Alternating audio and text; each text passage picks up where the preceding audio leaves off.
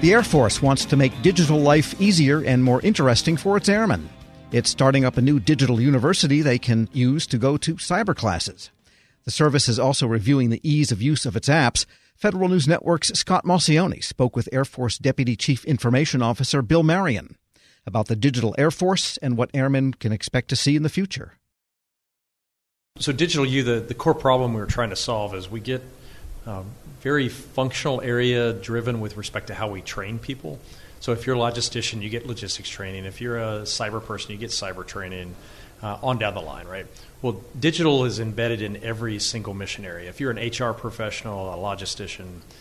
And so we wanted to kind of break the norm and truly democratize the training. And so this is where online and live media training can help you get to scale without, because the problem when it was functionally driven was you had functional class, you attended in person, and it didn't scale very well. Right. You have almost 1 million people, right? 700,000 airmen roughly. You got to scale differently. And so this was leveraging commercial technology and then being able to democratize the training. So if you think of the companies that are out there, the Udemys, the Audacities, the Pluralsights, the companies that are kind of bringing that digital platform, that's really what we're talking about, is how do we work with industry to bring that into the Department of Defense, specifically the Air Force, to scale and democratize training. Then you get all the other benefits of we've really been struggling with how do you then incentivize people to learn even more, to be more and more digital, right? Because we want them to be able to do advanced analytics and be able to write a basic algorithm that goes against a data set that they may know natively, but the tools can help them. Like if I'm a flight line technician about fuel flow, right? How much money can we save by saving 1% of fuel when we're the world's largest fuel consumer, right? Right. We can make some very significant moves by that airman knowing how to write a basic query on a data set that he knows, but the tools can help him accelerate. And so, things like badging and going, I know how to code in R, and I could actually go into a data set and build advanced analytics and solutions out of that. We really want to empower that, and potentially, how do we recruit, incentivize, and even retention bonuses and provide more direct corollary between, this person's really an advanced cyber operator. We're going to provide an additional $1 or $2 or send them to a special class because they've got the advanced skills that we need. So there's a whole range from just democratization to how we hire and recruit and retain. So on the most fundamental level, would this be something like just cyber hygiene, or would you be doing this purely for more advanced type specialty codes? So with respect to content, it's everything from cybersecurity, cyber hygiene, right? Just making sure every airman has got those concepts, all the way up to, hey, I want to be a data scientist.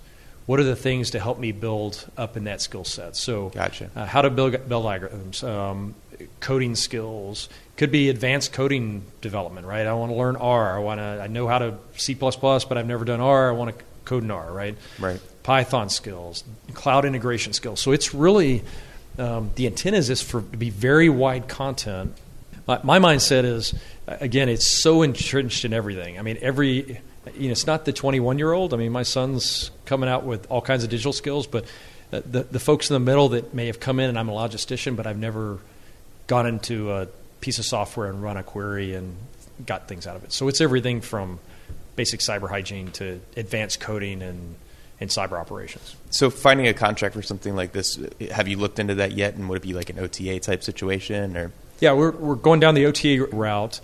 It's also not just a one-size-fits-all. So there's differing vendors in this space that provide everything from much lower price point but very entry-level training to some vendors with a little bit higher price point but more advanced training.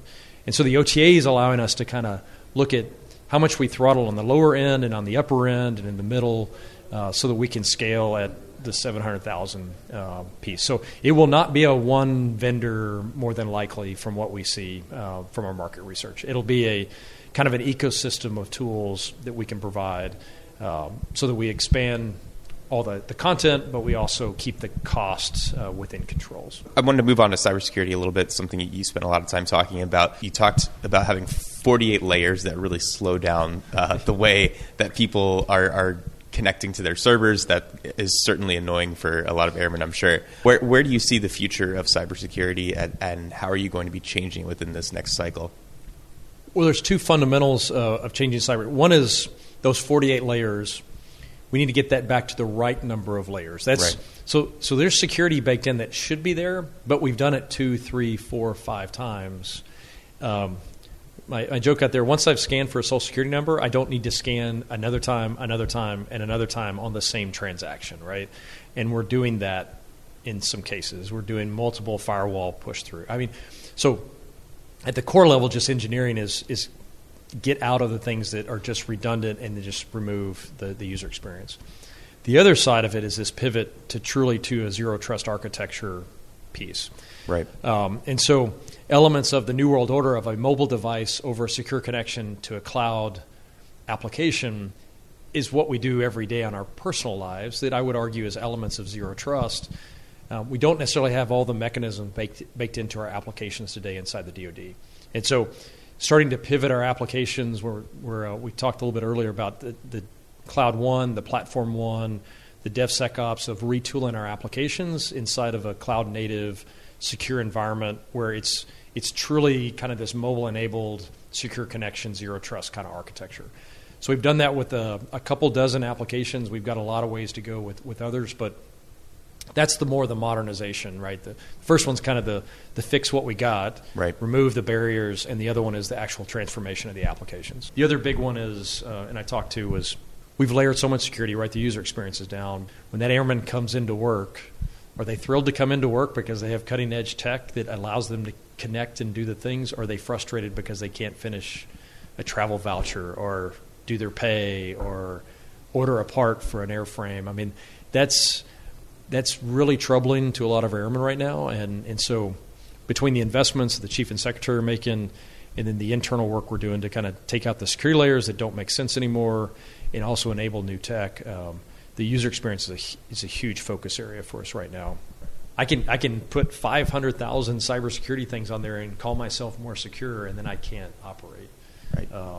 So the individual I mentioned, Colt Whittle, is on this journey with our major commands to where are your pain points, all the way down to how many clicks does it take in that application to actually get an outcome.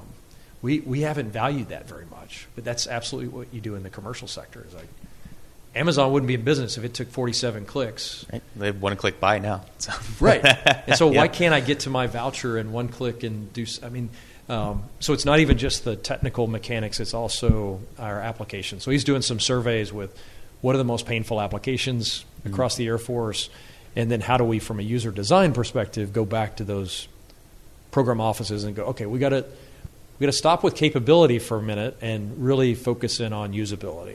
Air Force Deputy Chief Information Officer Bill Marion speaking with Federal News Network's Scott Maucione. Check out Scott's story at federalnewsnetwork.com.